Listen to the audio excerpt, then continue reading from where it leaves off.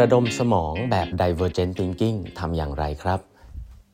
สวัสดีครับท่านผู้ฟังทุกท่านยินดีต้อนรับเข้าสู่8บรรทัดครึ่งพอดแคสต์สาระดีๆสำหรับคนทำงานที่ไม่ค่อยมีเวลาเช่นคุณนะครับอยู่กับผมต้องกวีวุฒิเจ้าของเพจ8บรรทัดครึ่งนะครับนี่เป็น EP ที่1719แล้วนะครับที่เรามาพูดคุยกันนะครับวันนี้หลายๆท่านก็น่าจะเริ่มกลับไปทำงานแล้วเนาะก็ผมคิดว่าเรื่องนึงนะครับที่เป็นทักษะที่ผมคิดว่าเป็นทักษะที่ management ทุกคนทำงานทุกคนนะควรจะมีติดตัวนะแล้วก็เรื่องนี้เนี่ยจริงๆผมพูดแล้วก็สอนในดีไซน์ในเขาเรียกว่าอะไรในพอดแคสต์ในdesign thinking class มาแบบเป็นผมเรียกว่าถ้าทุกวันนี้ใครติดตามแบบทัดครึ่งมาก็เป็น10 ปีแล้วนะวันนี้จะมาเล่าให้ฟังเรื่องนึงนะครับก็คือเป็นคอนเซ็ปต์ที่ผมอยากให้ทุกๆคนที่ทำฟังแบบทัดครึ่งเข้าใจเรื่องนี้แล้วก็นำมาใช้ในการทำงานนะครับสิ่งนั้นเรียกว่าDivergent Thinking นะครับ Divergent Thinking คืออะไรนะครับต้องถามกันว่าคำว่า Divergent แปลว่าอะไรฮะ Divergent เนี่ยแปลว่าลู่ออกนะครับลู่ออกคือเวลามันมีเส้น2เส้นเนี่ยถ้ามันขนานกันเขาเรียกว่า parallel ใช่ไหมแต่เส้น2เส้นถ้ามันลู่ออกจากกันเขาเรียกว่า Divergent นะครับสิ่งที่มันคู่กับ Divergent Thinking เรียกว่า Convergent ก็คือลู่เข้านะครับทุกๆครั้งนะทุกๆครั้งอย่างเงี้ยเราเริ่มกลับไปทำงานแล้วหลายๆครั้งเรามีการประชุมกันใช่ไหมครับการประชุมเนี่ยผมคิดว่ามันไม่ได้มีสาระในตัวมันเองนะการประชุมคือการที่เอาคนมารวมกันแล้วก็นั่งคุยกันนะครับทีนี้วันนี้ผมคงไม่ได้มาสอนเรื่องการจัดประชุมนะว่าจัดประชุมต้องมีอเจนดาต้องเปิดประชุมต้องปิดประชุมต้องเตรียมตัวอย่างไรเนาะแต่สิ่งหนึ่งซึ่ง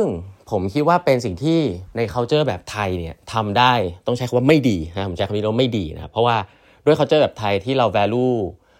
หน้าตานะ value success นะฮะ value การพูดจาที่มีเหตุมีผลนะครับสิ่งเหล่าหรือว่า value เรื่อง hierarchy สิ่งเหล่านี้เนี่ยมันทำให้เกิดปัญหาเรื่องนึงก็คือว่าคนจะไม่ค่อยกล้าออกความเห็นนะครับ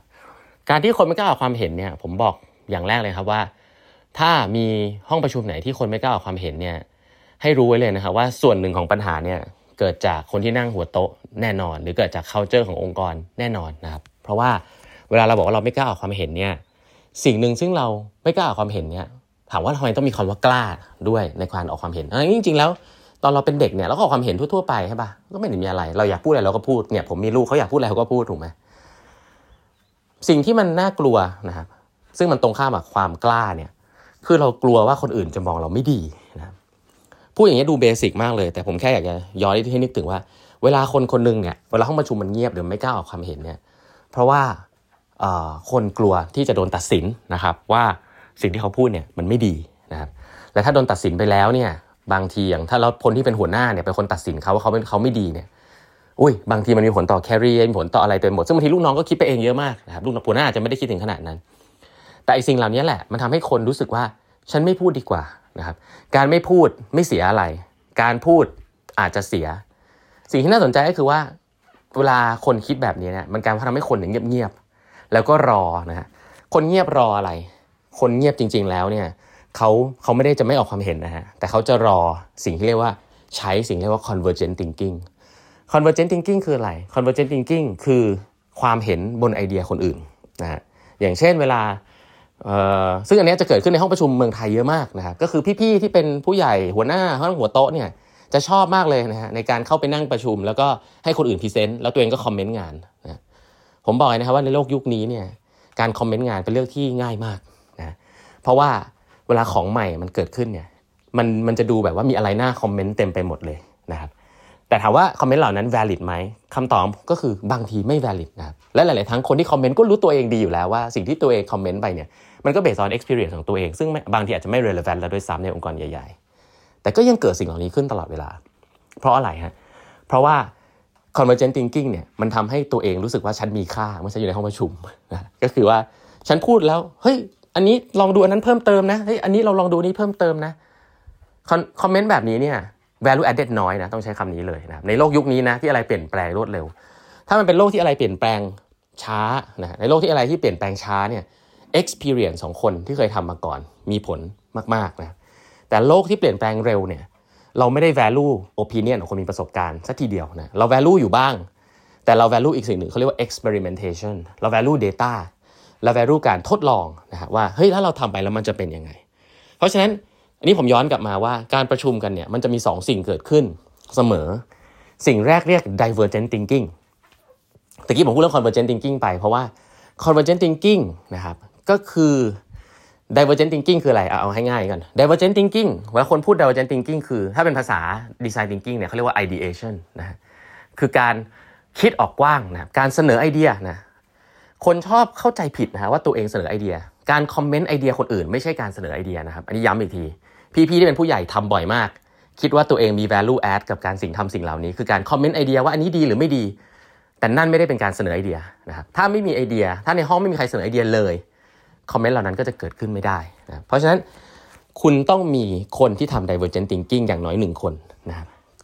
คนที่ทำ Divergent thinking จะพูดยังไงฮะเขาจะพูดคำนี้ครับพูดได้อย่างเดียวเลยนะถ้าผมสอน Design thinking นะอันนี้ให้ simple เลยนะเขาจะพูดว่าทำแบบนี้ไหมเราลองแบบนี้ไหมแล้วถ้าเราเป็นแบบนี้ล่ะจะเป็นยังไงเราลองแบบนี้ไหมผมขอเสนอว่าแบบนี้ดีไหมเอาแบบนี้ไหมนี่คือการสิ่งเรียกว่า Divergent thinking คือเอาไอเดียของตัวเองลงมาวางที่โต๊ะสิ่งที่มันน่ากลัวก็คือคนที่ทำสิ่งนี้เนี่ยและเพิ่งเริ่มทำเนี่ยการทำสิ่งนี้เขาเรียกการ take risk นะการเสนอไอเดียแบบนี้เป็นการ take ความเสี่ยงว่าเฮ้ยแล้วคนจะบอกว่าไอเดียนี้มันดีหรือไม่ดีเห็นไหมฮะว่า Divergent thinking มีความเสี่ยงอยู่สูงมาก culture ไทยเนี่ย culture ในแบบเมืองไทยที่มี hierarchy เยอะเนี่ยกลายว่างานการเสนอไอเดียหลายๆครั้งเนี่ยกลายเป็นงานของคนรุ่นใหม่ๆนะครับที่แบบลองเสนอดูซึ่งถ้าคุณมีคนรุ่นใหม่ที่กล้าเสนอไอเดียคือเยี่ยมมากนะครับแต่หลายๆครั้งเนี่ยเมื่อคุณเสนอไอเดียอะไรไป take risk ไปแล้วนะไม่รู้ว่ามันจะดีไม่ดีด้วยซ้ำเนื้อของใหม่บางทีเราก็ไม่รู้มันเวิร์กไม่เวิร์กแต่คุณโดน convergent thinking ที่รุนแรงเกินเหตุนะฮะจากพี่ๆหัวหน้าที่นั่งอยู่บนเนี่ยฮะประชุมอะไรเยอะแยะเต็มไปหมดเนี่ยนะฮะเฮ้ยอันนี้ผมว่าอย่างนั้นอย่างนี้นะเฮ้ยอันนี้ผมว่าอย่างนี้อย่างนั้นเฮ้ยข้อดีเป็นอย่างนั้นเฮ้ยข้อดีเป็นอย่างนี้อันนี้ผมไม่ได้พูดถึง convergent thinking แบบที่มันห่วยๆนะอย่างเช่นแบบด่าว่าไอเดียนี้มันห่วยแตกอย่างเงี้ยเราไม่พูดถึงอะไรแบบนั้นเพราะถ้าคุณเป็นอย่างนั้นเนี่ยคุณไม่ควรอยู่ในห้องประชุมแล้วเนาะถ้าคุณเป็นหัวหน้านะแต่ผมพูดถึง convergent thinking ในเชิงของแบบที่มันดูดีอ่ะซึ่งบริษัท consulting จะเป็นอย่างนี้เยอะนะคนที่จบพวก MBA จะเป็นอย่างนี้เยอะไม่ค่อยมีไอเดียอะไรอะฮะแต่ว่าเวลาคอมเมนต์แล้วมันจะดูฉลาดให้รู้เลยนะครับว่าสกิลแบบนี้เนี่ยยุคนี้ not relevant เท่าไหร่นะครับในการที่เราจะออกความเห็นบนไอเดียอะไรสักอย่างให้มันดูฉลาดเนี่ยมันง่ายมากนะครับอันนี้ยุคนี้นะในยุคของ innovation ยุคของเทคโนโลยีเนี่ยสกิลเหล่านั้นเนี่ยมีความสำคัญน้อยลงมากนะครับ convergent thinking ที่น่ากลัวก็คือว่ามันไปบั่นทอนกำลังใจของคนที่ทำ divergent thinking นะครับคนที่เสนอไอเดียเอาแบบนั้นไหมเอาแบบนี้ไหมแต่ต้องมาเจอคำพูดประมาณว่าเฮ้ยก็ดีนะแต่อย่างนั้นอย่างนี้อย่างโน้นเฮ้ยอันนี้ทำแล้วนะมันอาจจะไม่เวิร์กเฮ้ยมันอย่างนั้นมันอย่างนี้ประชุมนานซะงั้นไม่มีไอเดียอะไรเพิ่มเลยมีแต่ความเห็นบนไอเดียของคนอื่นถ้าเราถามกลับไปนะครับคนประเภทนี้เราต้องถามกลับไปฮะคนที่ Divergent thinking ถ้าคุณกล้าถามคน Convergent thinking ถามว่าแล้วพี่มีไอเดียอะไรบ้างอะส่วนคน Convergent thinking นะจะเงียบสนิทเพราะเขาจะนึกออกว่าการที่โดนถามว่ามีไอเดียอะไรบ้างเนี่ยมันยากมากนะเพราะเขาไม่มีแต่ถ้าถามว่าเขาคิดเห็นอย่างไรกับไอเดียที่เกิดขึ้นความคิดมันจะพรั่งพรูมากสิ่งเหล่านี้ผมบอกว่าทั้งคู่มีประโยชน์นะครับแต่โลกยุคนี้เนี่ยถ้าคุณไม่เข้าใจว่าการประชุมมีทั้ง Divergent thinking และ Convergent thinking และโลกใบนี้เราทุกคนต้องปกป้องคนที่มี Divergent thinking ให้มากเพราะนั่นมันคือสสารแรกนะคือสิ่งแรกที่มันควรจะเกิดขึ้นในห้องประชุมเมื่อมันมีสิ่งเหล่านี้เกิดขึ้นเยอะๆนะครับ Convergent thinking มาช่วยเสริมอันนั้นดีอันนี้ไม่ดีได้นะครับแต่มวลหมู่มากของ conversation ควรจะเป็น divergent thinking ควรจะเป็น ideation ควรจะเป็นการคิดเน้นปริมาณซึ่งสิ่งเหล่านี้เนี่ยเรียนรู้ได้นะครับ design thinking สอนเรื่องนี้เยอะมากถ้าใครยังไม่ทราบเนี่ยก็ลองไปเปิด podcast ย้อนหลังดูได้แต่ให้ระมัดระวังให้ดีนะครับเปิดปีใหม่มาอย่า critical thinking กับแล้วก็ convergent thinking เยอะจนเกินไปจนคุณ discourage คนที่เสนอไอเดียนะครับหัวหน้าระมัดระวังให้ดีนะฮะอันนี้เปิดปีขอเล่าเรื่องนี้เลยละกันนะครับจากประสบการณ์นะครับวันนี้เวลาหมดแล้วนะครับฝากกด subscribe แบบครึ่ง podcast นะฮะแล้วเดี๋ยวเราพบกันใหม่พรุ่งนี้นะครับสวัสดีครับ